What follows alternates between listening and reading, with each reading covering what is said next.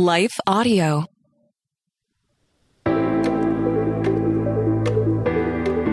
Hello and welcome to Kainos Project. I'm Dale. I am Tamara. And we're here to help you tackle ancient truths in everyday settings. Well, social justice has been a hot-button issue among evangelicals and really among Americans for the past number of years, and much of the conversation has revolved around really a string of high-profile instances of police violence against young black men, the rise of Black Lives Matter, critical race theory, and so-called, quote-unquote, I hate this word, but we'll use it, wokeness. And in fact, there's like an entire cottage industry that has arisen out of this, both within evangelicalism and then in broader conservatism, around this kind of like anti-wokeness. So you have like books, you have conferences, you have sermon series, you have online courses and all kinds of things that have sprung up as money-making endeavors around this whole idea of being anti-woke. But the debate among evangelicals about social justice, it actually spans back more than a century. And a lot of the themes of yesteryear, they kind of crop up in our debate today. So that's what I want to talk about today, is what has been the historic evangelical view on social justice. And when I say social justice, what I'm referring to is the equitable distribution of privileges and opportunities in the society across racial, ethnic, and economic spectrums. And so as we look back on the history of social justice within the evangelical movement, we can see that it has morphed and changed a number of times. And really at the same time, it has never been monolithic. The view of what is social justice and how should we feel towards it, like that has never been monolithic within evangelicalism, even spanning back a century. But I wanted to look at some of the patterns that we can see that are instructive for evangelicals today as we kind of seek to understand like how our faith should inform our civic engagement, and maybe a little bit vice versa too. So that's what I want to talk about today, but we will dive into that in just a moment.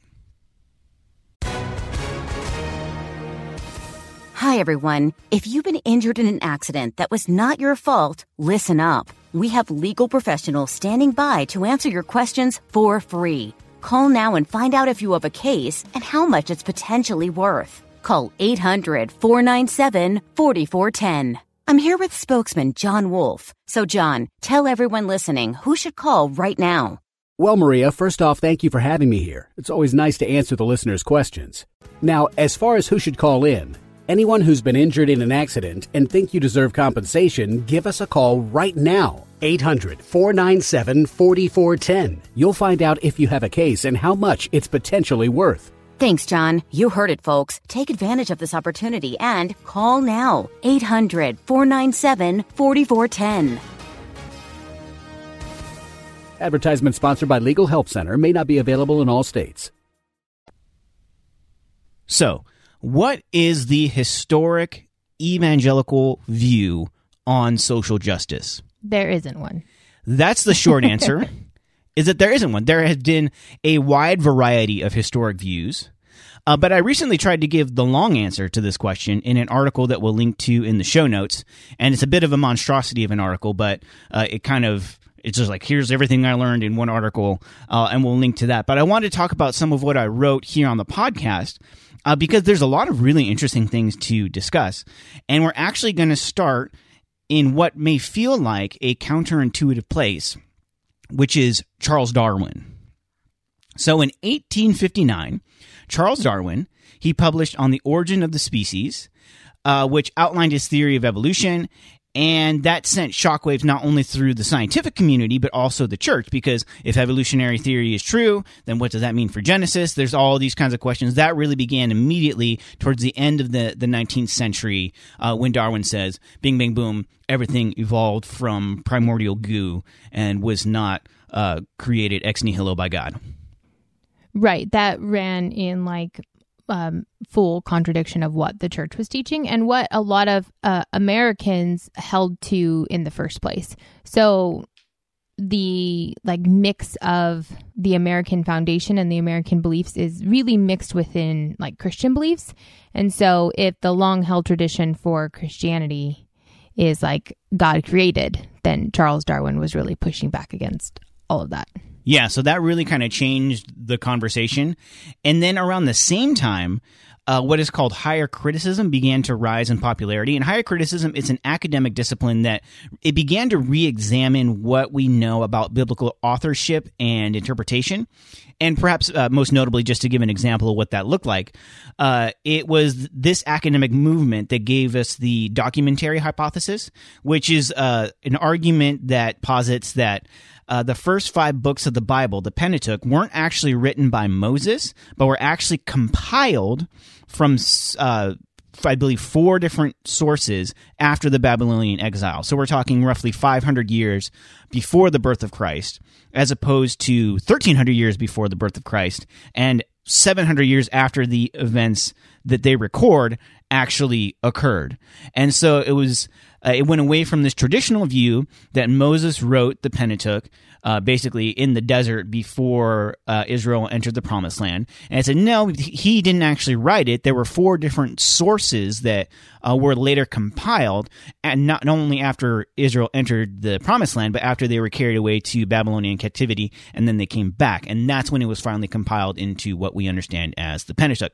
And they were doing that with like all kinds of different things. And so those 2 things, Darwinism and higher criticism, they really began to coalesce into this new theology and this new movement that was called the modernist movement. And the movement was basically an early form of progressive Christianity that eventually went on to deny Jesus' miracles, the virgin birth, the inspiration of Scripture, and the literal resurrection of Jesus. And so the modernists, this movement started to gain momentum, and they began to take over a lot of the mainline denominations and seminaries in America. And by 1930-ish, the takeover was pretty much complete. And so you had on the other side the fundamentalists, who were conservatives who were trying to get us back to, quote, the fundamentals. They split, and they formed their own learning institutions, their own new denominations, their own conservative institutions within evangelicalism, their own Bible colleges and all these kinds of things. And evangelicals were kind of descended from the fundamentalists. At the time, that the term fundamentalist, it wasn't derogatory. It only became so later. I think when there were fissures within evangelicalism where some moved even further to the right and some kind of stayed mainstream. That's when the term kind of fundamentalist became a derogatory. But at this time, fundamentalist, evangelical, that's kind of what the terms were at the time in the nomenclature. But then you had at the same time, and you might be wondering, like, okay, what does Darwinism and the modernist fundamentalist controversy have to do with social justice? It has something to do with it because at the same time, there was another movement in American Protestantism called the social gospel. And this also began in the late 19th century as well. And the heart of that movement was to declare the gospel both in word and in deed. And so the movement was focused on evangelism, but it was also focused on social justice. And some of the issues that they focused on were racial justice, poverty, child labor, environmental protections, unionization, and anti-war activism, which to the modern ear right now sound like liberal causes. Right. But they weren't at the time. They were causes within, mainline Protestantism that was very much still orthodox. But with the rise of the modernists, many of them had become part of the social gospel movement and were basically starting to say, like, hey, we like this social justice stuff, but not so much the gospel proclamation part. And so the social gospel movement came to be seen as really advocating for social justice without gospel proclamation. And so as a result, in response to that, the fundamentalists tended towards trying to counterbalance that by focusing entirely on gospel proclamation to the exclusion of social justice. And that got so entrenched that even kind of starting to express concern for social justice issues, it became like to be seen as like you're kind of suspect now. Like your theology is suspect because you are advocating for the same things that the theological liberals are advocating for. You know, the people that said the Bible isn't literal and Jesus didn't really raise from the dead, you're on the same team as them. And so if you're advocating for these social justice issues, then you're really quite suspicious to us. And so because of that, many evangelicals, they became really opposed to like social programs. And we kind of saw that come to full bloom with the New Deal with President Roosevelt in the 1930s, which was this huge package of social programs to help fight poverty in the midst of the Great Depression. If that would have happened a generation previous, a lot of the people who would have either supported or even lobbied for that kind of rollout now see it as godlessness, as theological liberalism, and it's something that's not only suspect as a policy, but it's actually morally suspect that you would even endorse something like that. And so this association between social justice and heresy, really, it remains strong in the minds of many evangelicals for decades to come, even long after the social gospel movement had petered out. And I want to talk about what happened next when you flash forward a couple of decades. But before we get there, there's so much here that feels familiar, right? Like what are some of the modern parallels that you see with opposition to social justice today? Well, we still have the rippling effects of the social gospel, right? Because at that time you had the modernist movement that was happening, that they were attracted to what was happening with the social gospel, that they began to water down what good was happening, where actual like human needs were being met as well as the spiritual needs at the same time. The modernist movement took it and only wanted to meet the physical needs, which your fundamentalists obviously were outraged and saying like you're taking Jesus out of ministry. Essentially, you're taking Jesus out of the heart of what you're doing. And because of that, we want to have nothing to do with what you're doing. So that way there's no confusion about what we stand for. And what we stand for is the gospel. And the Bible. And the Bible. Literally and interpreted. Yeah. And we're going to keep the gospel at the center. We're going to keep the main thing, right? And because of that, just huge swing on the other end where they just didn't want to be associated at all. We still today see evangelical Christians have a sense of hesitancy, they get squirmy around any kind of humanitarian efforts that claim to be Christian as well. They're fine supporting things like the Red Cross, which, I mean, that started as a Christian organization, no longer is. But anyways, they're fine supporting stuff like that, but not if your local church is trying to do both of that. They want to keep them separate. And that really is a full circle from what was happening when the modernist movement leaked into the social gospel. And I know plenty of Christians today that continue to say that's not our place to step into. Our role as the church is to just preach Jesus, just share Jesus. But it reminds me of Jesus himself saying, what good is it if you leave a hungry man hungry, but just share Jesus with him? And right, say, yeah. Be warm and filled, but you didn't actually, give him clothes to keep him warm or give him food to fill him up. You just gave him, spiritual bread, right? Which is important, but even Jesus himself is saying we need to care for the physical things. But unfortunately, even today, we see a lot of, just hesitancy, a lot of opposition. Maybe opposition is actually a better word. It's not even people I want to do it, but I don't want to do it. You just have people who blatantly are that is not the role of the church. That is not what Christians should be doing. And all of it is rooted in the history that you just explained. Yeah, I think what the reference that you were making was in James, where he says, what use is it to say, bless you, be warmed and filled, but you're not doing anything to provide for their needs? Yeah. In the same theme of the whole letter, which is that faith without works is dead. And we hear this language a lot of that's a distraction from the gospel. Practically living out the kingdom mandates they see as a distraction from the gospel. I think we've talked about this before, where the gospel is so narrowly defined to when you die, you get to go to heaven. Right, and they see if you're doing these things, these physical humanitarian efforts, then you didn't really help that person because now they're damned to hell forever because you didn't share Jesus with them and make them aware of Jesus coming to bring eternal life. And I have heard people say that's not helping if we want to meet their physical needs. It's only like this short-term thing, but as Christians, we're here for eternal life. And that's our goals. We want to share eternal life and eternal life only. But I think that's just so narrow in the way that you view the good news. Because if the good news is you're going to sit here and suffer and rot, even though we can help you, we're not going to. But how I will help you is I'll help you on the other side of eternity. Like it feels so twisted and unkind in a lot of ways and even kind of arrogant, right? Like, I see you have a need. I have the ability to meet that. Like, I see you're hungry. I see you actually need food in your stomach and I can give you food, but I'm not going to because I know that's not what you really need. What you really need is Jesus so that way you can get into heaven and have your soul saved for eternity. So here, let me share the gospel with you.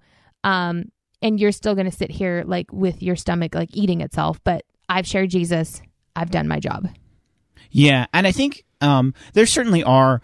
There is a large part of the evangelical movement that does feel compelled to step in where there is extreme poverty and people are starving, or there's other justice issues that we feel comfortable with, whether that is abortion or it's human trafficking. We feel comfortable with saying that, like, hey, this is part of our mandate as Christians. That's a good point, yeah. But then also when you get into other issues, that's all of a sudden a distraction from the gospel. So like when you get to like whether it be economic inequality or racial injustice, now all of a sudden, because that is seen as a liberal justice issue, now we are squeamish about it, whereas a quote-unquote conservative justice issue would be human trafficking or abortion. We see no issue with melding those things, and really all it comes down to is this kind of weird guilt by association of if someone who's liberal and is a progressivistic person is for this issue over here, that's the thing that we necessarily need to oppose, even if it lines up with things in generations past that we absolutely was a no-brainer because we were all looking at the Bible and saying like these justice issues are present and we need to address them. Yeah, exactly. And it's interesting how I know a lot of it is related to what is seen as a liberal like side of things and what is seen as a conservative.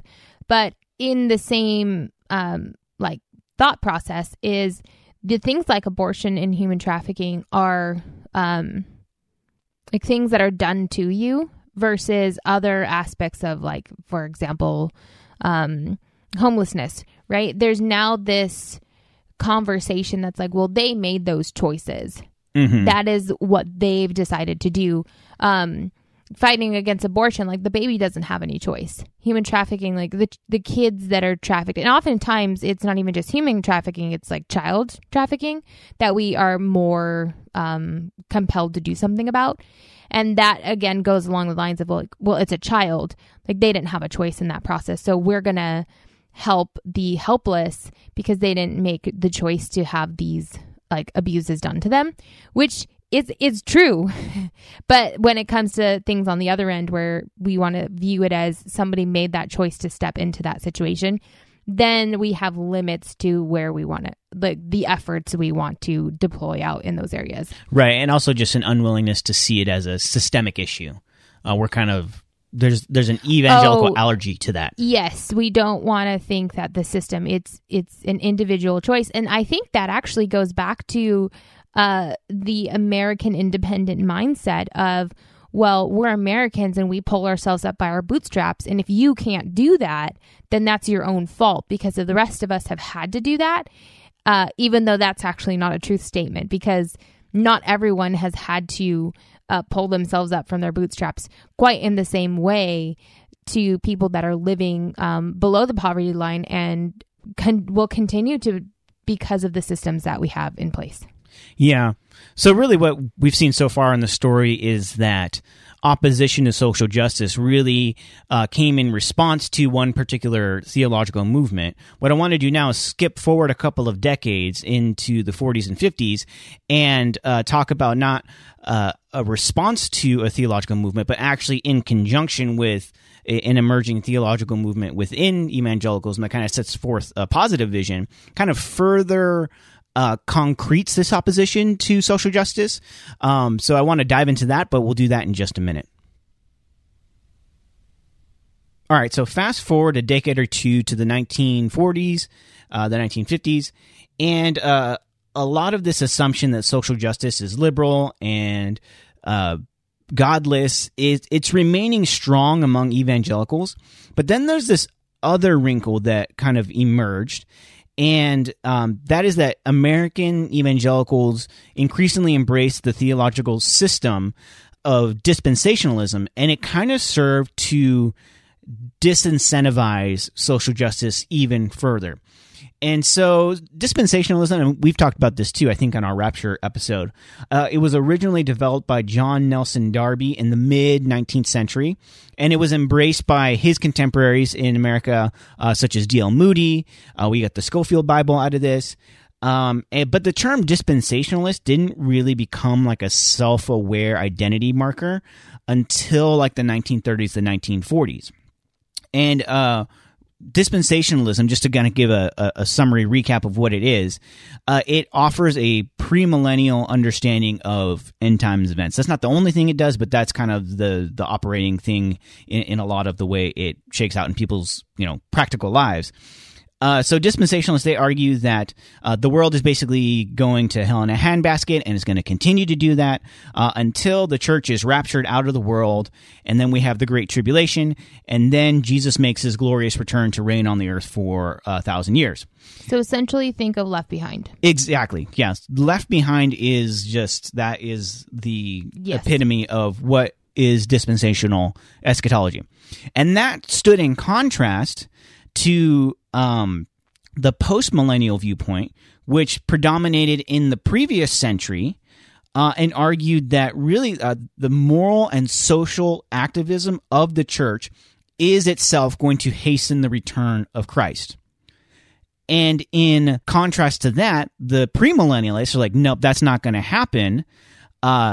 Doing any kind of social justice work isn't going to hasten Christ's return, because Christ is only going to return when it gets at its worst, and it's just going to keep getting worse. And so to do social justice-y type things is like rearranging the deck chairs on the Titanic. That kind of becomes the attitude towards social justice issues. And so even though dispensationalism had already been an important thread within the evangelical camp by the late 19th century, it really became a defining feature among self-described fundamentalists by the 40s and 50s. And so part of that was because of guys like Moody who embraced this and preached it. There was the Schofield Bible. There was all these resources that were deployed into kind of teaching this. I think also in conjunction with that, the postmillennial view kind of fell out of favor by the mid-century, the mid-20th century, because we had 2 world wars, we had the Holocaust, we had the birth of the atomic bomb, we were in the midst of a Cold War where nuclear annihilation was just something we were thinking about every day, and so all of that kind of tends towards making you less optimistic about ushering in the age of Christ with moral and cultural transformation. And so the premillennial view, like, well, if you look around, it starting to make a lot more sense, and there's a lot of resources and a lot of people advocating for it. That kind of became the main view, and as a byproduct of that, social justice kind of got put on the back burner because the ship's going down while you're rearranging the deck chairs. Right, and that's where you have the just mindset shift among Christians that are, instead of let's go into the world and be the light of Christ, you kind of have this, what is it, Maranatha, like, Lord, come quickly. We are in desperate need of you to come quickly, because the world is falling around us, and we just need to hold tight to you until you return, because surely your return is any day now based on what we're looking at around us. So it really was a pivot of, instead of being actively engaged within the communities of showing Christ, it's like, let's hunker down and hold tight to Christ until he returns, because he's coming any day now. Like, we grew weary in doing good. Yeah. And really what happened is, like, we were pretty vocal about being anti-communistic, the evangelical movement was, because that was seen as an existential threat. Literally, they have nukes pointed at us. Yeah, exactly. But when it came to racial justice, economic justice, we were a lot less conversant in those things. And so by the mid-century, that's kind of becoming the evangelical fundamentalistic culture. And it's into that Carl Henry writes his famous book, The Uneasy Conscience of Modern Fundamentalism. And he argues, it's a short book, but he argues, like, hey, just because a lot of the modernists got into the social gospel movement, and just because you think Jesus is returning, that doesn't mean that you give up your responsibility to be salt and light in the world. And in that book, he writes this: there is a growing awareness in fundamentalist circles that despite Orthodox insistence upon revelation and redemption, evangelical Christianity has become increasingly inarticulate about the social reference of the gospel. And so that's what Henry saw as the problem, and he called out in 1946, 1947. I can't remember exactly what year it was written. It was written right after the Second World War. So he kind of saw that clearly and was calling evangelicals to be better in that. And a lot of people agreed with him, but a lot of evangelicals did not. And so as a result, many evangelicals continued to fight for segregation all the way through the civil rights movement, and never really captured a vision for social justice other than, like, we have to stop communism. Well, and unfortunately, when it comes to even things like segregation, American Christians were so just settled into the cultural view that they actually saw segregation as a leading to the end times, like a leading to more disaster is coming around us, and here is another marker to show us that, which is really sad when you think about it. I mean, it's just so twisted how we can view treating people fairly and equally and giving everyone same opportunities regardless of the color of their skin, just because of the sake of them being humans themselves. Like, let's treat everyone fairly. But the idea of that becoming America, it scared a lot of the evangelical Christians, and they saw it similar to the other threats that were happening to America at that time. Yeah, I mean, so there was a couple of things happening. There was one that's like, well, that's the liberal thing, is to want to integrate. The liberals who are going to tear down our society, they want to do it, so I'm already kind of suspect of it. And you know what? Even if they're kind of right, like, and we should be an integrated society, and, African Americans should have rights, Jesus is coming back anyways. I'll let the politicians worry about that. We're not going to stick our noses in that. Mm-hmm. So kind of on the spectrum, a good Christian over here by myself. Yeah, so kind of on the spectrum of, like, highly motivated theologically, and on the other hand, because of your dispensational theology, politically apathetic to the issue of integration. And so, like, there was a spectrum of belief in terms of, like, how much you opposed civil rights within the evangelical movement. Yeah. But it was, particularly in the South, it was much more animated being anti-integration. Whereas in other places, there may have been just more apathy. And also at the same time, you did have evangelical leaders who were stepping forward into the fray and were a counter narrative to that. But we can see the threads of the anti-wokeness movement within the modernist fundamentalist debate, within the mid-century kind of the dispensationalism being at its peak of popularity, and then all the way through into the civil rights movement. And it was really just like this cocktail of social factors and theological factors, each one influencing the other one back and forth. They were kind of creating this just this mindset of whatever the liberal social justice issues are, those are necessarily something I should be suspicious of. And so you see that all throughout the civil rights movement, all the way up until the moment where integration is pretty much inevitable. And so it's kind of this crazy thing because people had built whole theological systems around this the same way they had built theological systems around slavery. And then once society changed, they didn't necessarily like change their view, but they just kind of adjusted.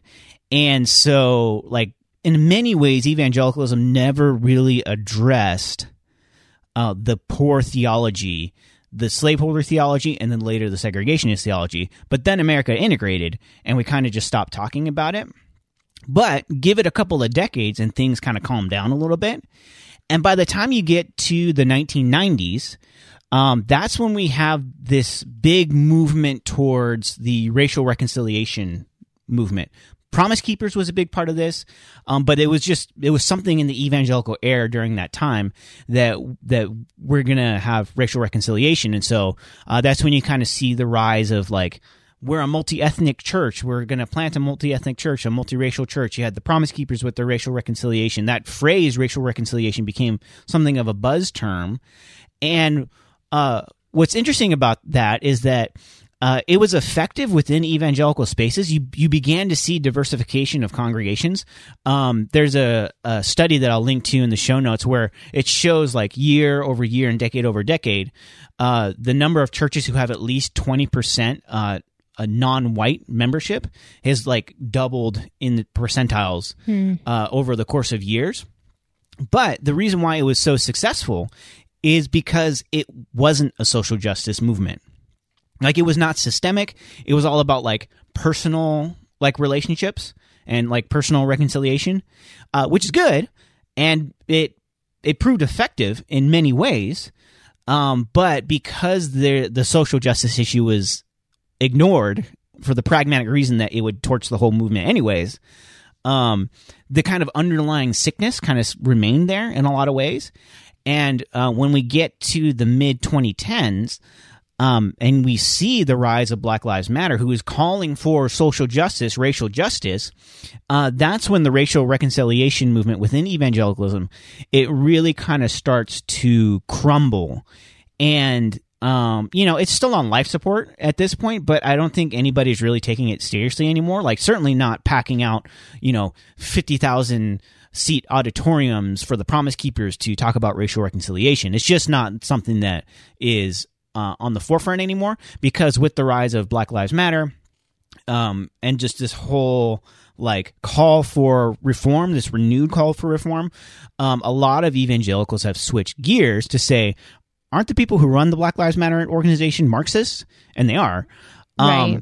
But they're saying like, because this specific leadership of this specific organization is Marxist, the whole project of racial justice is Marxist. And so if one of you is a heretic, all of you is a heretic. And people who are in the evangelical movement, who are hearkening back to a battle that was ours 100 years ago, are now lumped in with this quote unquote wokeness. Yeah. And that's where you get this very animated anti-wokeness movement. And just like with the civil rights movement, just like with the abolitionist movement, just like with every movement prior to that was calling for a greater justice, there are evangelicals who are absolutely opposed. I'm among them. Are opposed to this anti-wokeness thing, this CRT fear that, white people are going to be the oppressed group now. There's plenty of evangelicals that are not in that camp, but it does represent a pretty large constituency within the evangelical movement. And I'll say this too, which is interesting because if you go back to, say, the civil rights movement, there's this difference between the kind of quote unquote thought leaders of the time on these issues and the rank and file people of the churches. So, like, for example, if you go back to the civil rights movement in the South, specifically in the SBC, what is now called their Ethics and Religious Liberty Commission. I think it was called the Christian Life Commission at the time. It's kind of like the public policy arm of the Southern Baptist Convention. They had come out early on, like right after Brown versus Board of Education, and they had endorsed integration. And so like these people kind of at the top of the denomination who are all, seminary trained and they're thinking about these things all the time, they came out and like, yeah, obviously, theologically speaking, integration this seems like this is something that Jesus endorses. But they almost lost their behinds on contributions to the cooperative fund because the rank and file people in the Baptist churches that they were supposedly leading, like basically revolted and say like, if you don't like shut up about that, we're going to stop giving all of our giving. So like there was this big disparity between kind of like the quote unquote, today you would call them the evangelical elites or the elitists, who were like, you're just sitting there thinking. And the people who are like, we're the red-blooded American evangelicals who are out here fighting the fight against the school board. It's kind of like that same dynamic because there's plenty of smart people who are saying like, hey, this whole like anti-CRT thing, it doesn't make a lot of sense. You're kind of fighting an invisible boogeyman that isn't really there. This whole like anti-wokeness thing, you're coming out pretty racist and pretty awful. Yeah. Obviously there's issues and concerns here. I think particularly with the rise of LGBTQ and all the political implications that has and how that can infringe on religious liberty. There's a lot of nuanced conversations to be had, but this just like plain anti-wokeness thing, like most people who are kind of would be in the elite category, who are like college educated, seminary trained, leaders in denominations, like they're all kind of like, yeah, like we get that that's not the way forward. But the rank and file people in evangelical churches are just, it's a steady stream of like conservative cable news, right, that is like coloring all these things and producing a very different perspective. Mm-hmm. Yeah. Well, and it goes back to, for example, like the civil rights movement. You had a lot of civil rights leaders that were leading the charge of that movement, but this movement was even larger than the leaders themselves, right? Like it was happening across the nation. There were people that maybe didn't even know the names of the civil rights leaders at that time. But they themselves were feeling the need that the nation needed to change and move in this direction because they saw the great injustices that were happening around them. I think that's the same thing that's happening with like anti-CRT, anti-wokeness, and Black Lives Matter. What's happening is we're looking at Black Lives Matter as the actual like organization and institution itself rather than the movement. And we're calling out the leaders there, which absolutely the leaders of the Black Lives Matter organization are Marxists, and there are things that we should be concerned about. But instead of looking at the movement itself, we're isolating it to the organization and saying because of these leaders, we're not going to have any part of it, and completely neglecting the change that needs to happen within our communities and within our nations, all because we want to, I guess, have a way out. I mean, I can't quite explain why we want to hold to these particular leaders only and say, well, if this is what they're claiming, then we're not going to have anything to do with it, even though there's a greater movement happening among the nation that isn't necessarily tied to these leaders at all. Does that make sense? Yeah. Mm-hmm. Yeah. And so yes, we're correct in calling out these leaders and the fact that they are Marxists and having issues with them and having issues with their particular agenda. But then to completely neglect the fact that there is something happening still within our nation that is treating Black lives as less than, and not wanting to talk about it and not wanting to have anything to do with it just because we say, well, why would we do that? Because those leaders are Marxists. Well, there's still an issue happening. Like, can we stop having those leaders be the scapegoat, really, of why we don't have to address it? And that's what's happening. Right. So it's the same conversation from like 100, exactly. 110, 120 years ago. And we just want to continue to hold on to whatever, I guess, truth that will save face for us of why we don't have to embark on this difficult journey of correcting something that should have been corrected a very long time ago, and acknowledging things that are so deeply rooted in our systems that continue to harm and mistreat generation after generation. And we just want to continue to like turn a blind eye to it or justify why we can't be part of it because of this one person and the view that they have, which rightfully so, we shouldn't support that person. But to walk away from all of it, to throw the baby out with the bathwater is what we're doing over and over and over again. Yeah, and I think partly that's because there's something of a tribal instinct to like circle the wagons when you sense that there might be some kind of external threat that is approaching. And so because what you're describing is like, it's kind of seems to blow up the whole system, it makes it less simple of like who's the good guys, who's the bad guys, in terms of like who's our people, who's their people, who can we build a coalition around to advance our agenda. But it's all kind of like tribalistic thinking that we kind of mask in, theology. But what do you think are like some of the ways that evangelicals can begin to break ourselves free from tribal thinking so that we can remain true to Orthodox Christian teaching, but also not be ridiculous in the social movements that we ignore out of hand for some imagined theological reason? I think one of the big ways that we can break out of it is to maybe step away from our preferred news outlet networks for a little bit of time. Because what's happening is we're living in such silos. We're living in our own communities that think like us, that talk like us, that act like us. And we're shrinking the number of people that are in our circles that have different opinions on some pretty big things.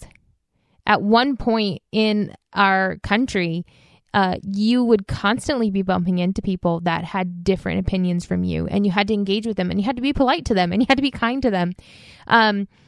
We're engaging with people online, and we feel like we don't have to be polite and we don't have to be kind because we're like hiding behind our keyboards, right?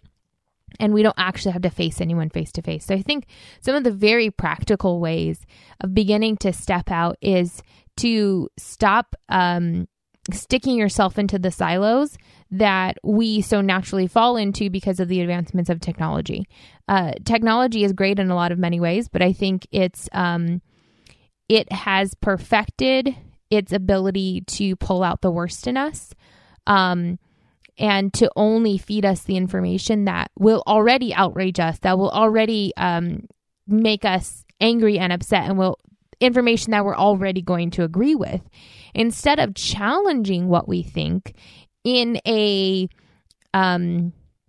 polite and kind way. We just want to get up in arms about everything. And sometimes it takes stepping out of those like digital communities. And even the people that you pick up the phone and call or text that are in those same digital communities as you, sometimes it takes stepping outside of that and just talking with somebody that's on the other end of it and listening to them intentionally, like sit down face to face with them, talk to them, and do that with the intent of listening, not with the intent of throwing your talking points back that you've been hearing from whatever cable news network you're listening to, right? Because like I said, when it comes to issues like the ones that we're particularly talking about today with anti-CRT, anti-wokeness, anti-Black Lives Matter, a lot of it is distorted information or only one-sided. And so we want to only see it as this evil movement that's happening. But if you really stop and listen, some of it it's a very human movement of let's treat people fairly. Let's recognize the ways that people are not treated equally and fairly, and let's fix that. And Christians shouldn't be against that. Right? Maybe the way we go about doing that, maybe we shouldn't agree with certain people in the way they go about doing that, like with violence and like burning down communities. Like, that's not the route to go. But we should be able to agree with the ethos of what it is that we want to do, right? Right. Like, we should agree, yes, treating people fairly matters, and we're currently not doing that, so how do we fix it? Unfortunately, within the silos that we're living in and the information that we're being fed, the idea of treating people fairly outrages us. Right.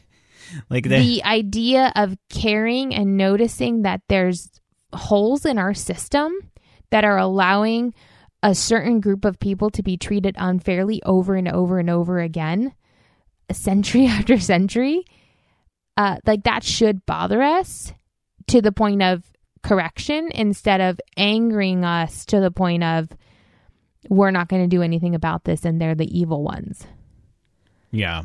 So I don't really know if I answered your question, but also maybe adding to your question is I'm just reminded of what Paul says in Galatians of like, do not grow weary in doing good.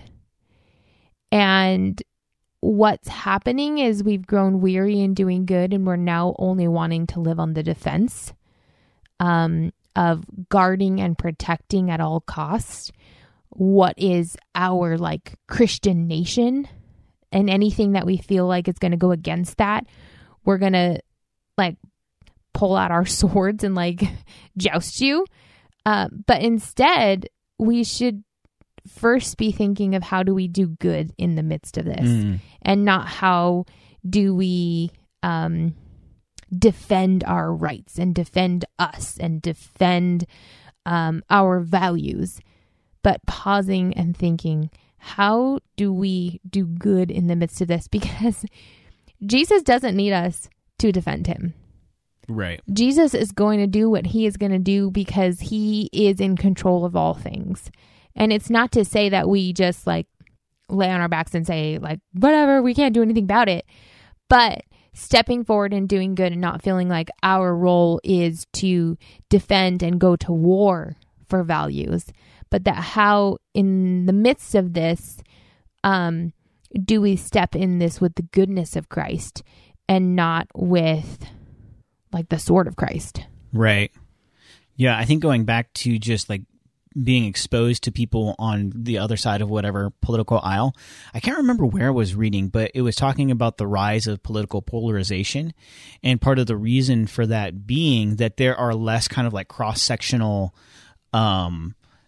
spaces for us to interact with people that we would disagree with, like these shared public spaces where you can have someone who voted for Trump and someone who voted for not Trump, and they have to interact with one another because they're part of the same community in this same communal space, and we just don't have as many of those opportunities, and instead we're on our own online algorithms that are taking us farther and farther left or farther and farther right, and really just removing us from reality, when the reality is that people are far more reasonable than you would think a lot of the times. Yeah. And they're also far more unreasonable than you would expect. But in those moments of being unreasonable, when you have the relational capital there, that's what allows us to not get so animated about things where we might disagree. And then we can start to see where the common problems lie. And then instead of arguing over whether the problem actually exists, we can argue about the best way to solve it. Yeah. Like, we're not even at the starting line on a lot of this stuff. We're not. Where we can't even agree that's right is right and wrong is wrong. And I think that is that's just tragic, because within the evangelical movement, we can't even get on the same page of like, yes, there should be justice in society. That's what social justice is. It is a vision for a just and good society. But to say that that's Marxist and evil is like maybe we need a new term, but like every new term we come up with, like that one gets demonized too. There's just an issue that that we need to break free from and be vocal about. that we're not going to sit inside the box of woke, anti-woke. We want to stand true on, even if you think what I'm saying is liberal, I'm not saying it because it's a liberal thing. I'm saying it because that's what I find in the mandates given to us by Jesus. Yes, exactly. And what you're talking about is this, like, what was the term you used? Cross-sectional? Cross-sectional, yeah. That's the term I was trying to, like, search my brain for earlier because I read it as well. And what that is really describing is a person who can be cross-sectional, a person who can exist in the world. That I think that what we read was an example of someone who drives a Prius, eats red meat, voted for Trump, and somebody else who drives like this massive pickup truck but is vegan. Like, they're cross-sectional in the way that and those people existing in the same community. Like, you're like, wait, you voted for Trump and you drive a Prius? Like, that doesn't make any sense in my mind anymore. Like, you're making me go crazy. Or wait, you drive this like massive pickup truck but you're a vegan and you care about the planet? Like, those things don't fit together, and we've started to section ourselves off into such stereotypes that we actually are living within these stereotypes of, if you voted for this person, you drive this kind of car, you eat this kind of food, and you attend these kinds of events.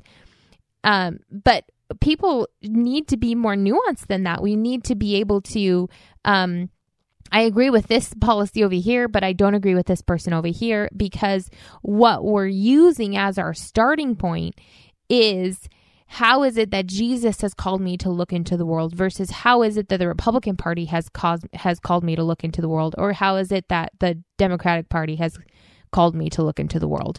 So when we use Christ as the one who is leading our worldview and leading the way that we actually interact with other people, that should bring about confusion to the rest of the world, and it should bring about a nuance and complexity that's currently not existing. And it's a bit of a tragedy that it can't exist anymore, because I have a feeling we would agree on far more things if we would step just away get in the from room. Yeah, if we would step away from our tribes and leave those things at the door, because the tribe that we should be existing in is one that's centered on Christ. And that's not, I don't even think that tribe exists right now. Right. There's multiple tribes There's multiple tribes that ways. sit underneath that. Not even under auspices of theological differences, but just on the issue of, like, are you a woke church or an anti-woke church? Yeah. And even the idea of the one term that I'm specifically thinking about right now is when somebody asks, like, are you pro Black Lives Matter? And I'm like, yes, of course. Like, why would I not be pro that? And then they immediately start telling me about the Marxist leader, and do I know what's happening within that organization? And I'm thinking, but move that aside.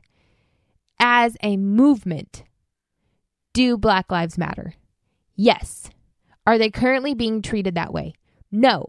How do we change that?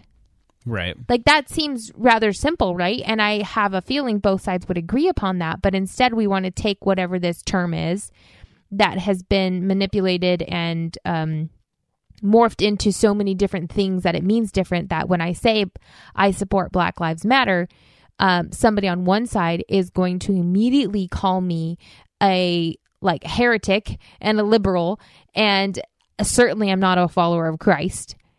And then somebody on the other end is going to say, like, well, great, you actually genuinely care about the fact that there's an entire race of people within our society that's not being cared for well.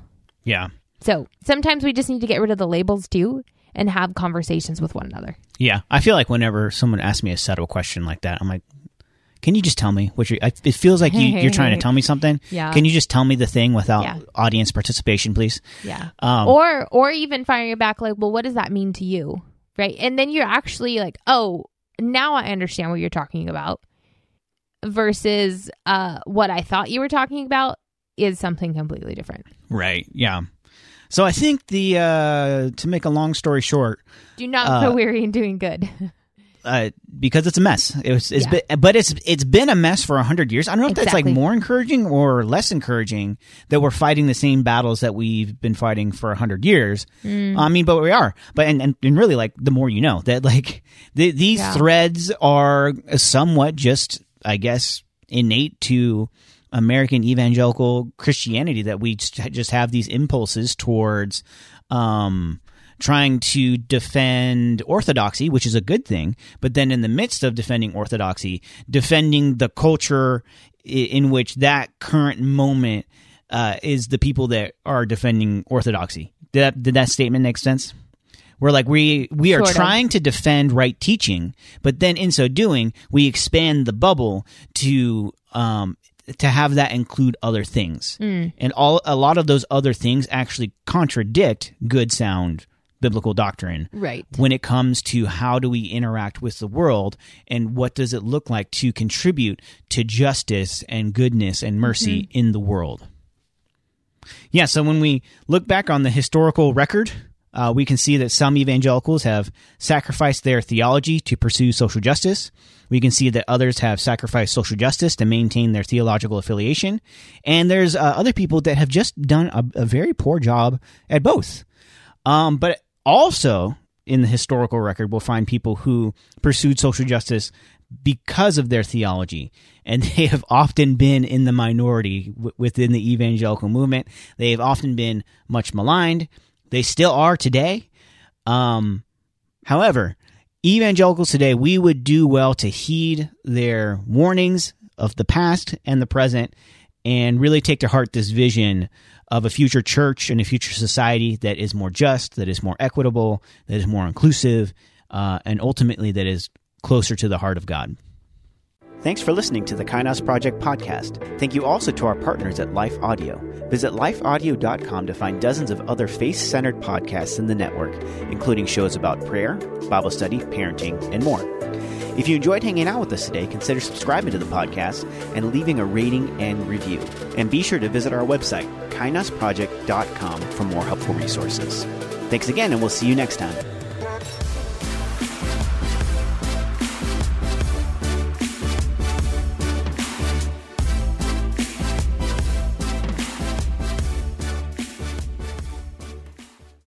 The love of God is immeasurable. It's unchanging. It's indescribable. Because God loves you so much, you can sleep through the night in peace. With Abide Bible Sleep Meditation, you can fall asleep fast with relaxing sleep stories based on Scripture. To start listening now, go to lifeaudio.com or search your favorite podcast app for Abide Bible Sleep Meditation. You can also download the Abide app for more biblical meditations at abide.com.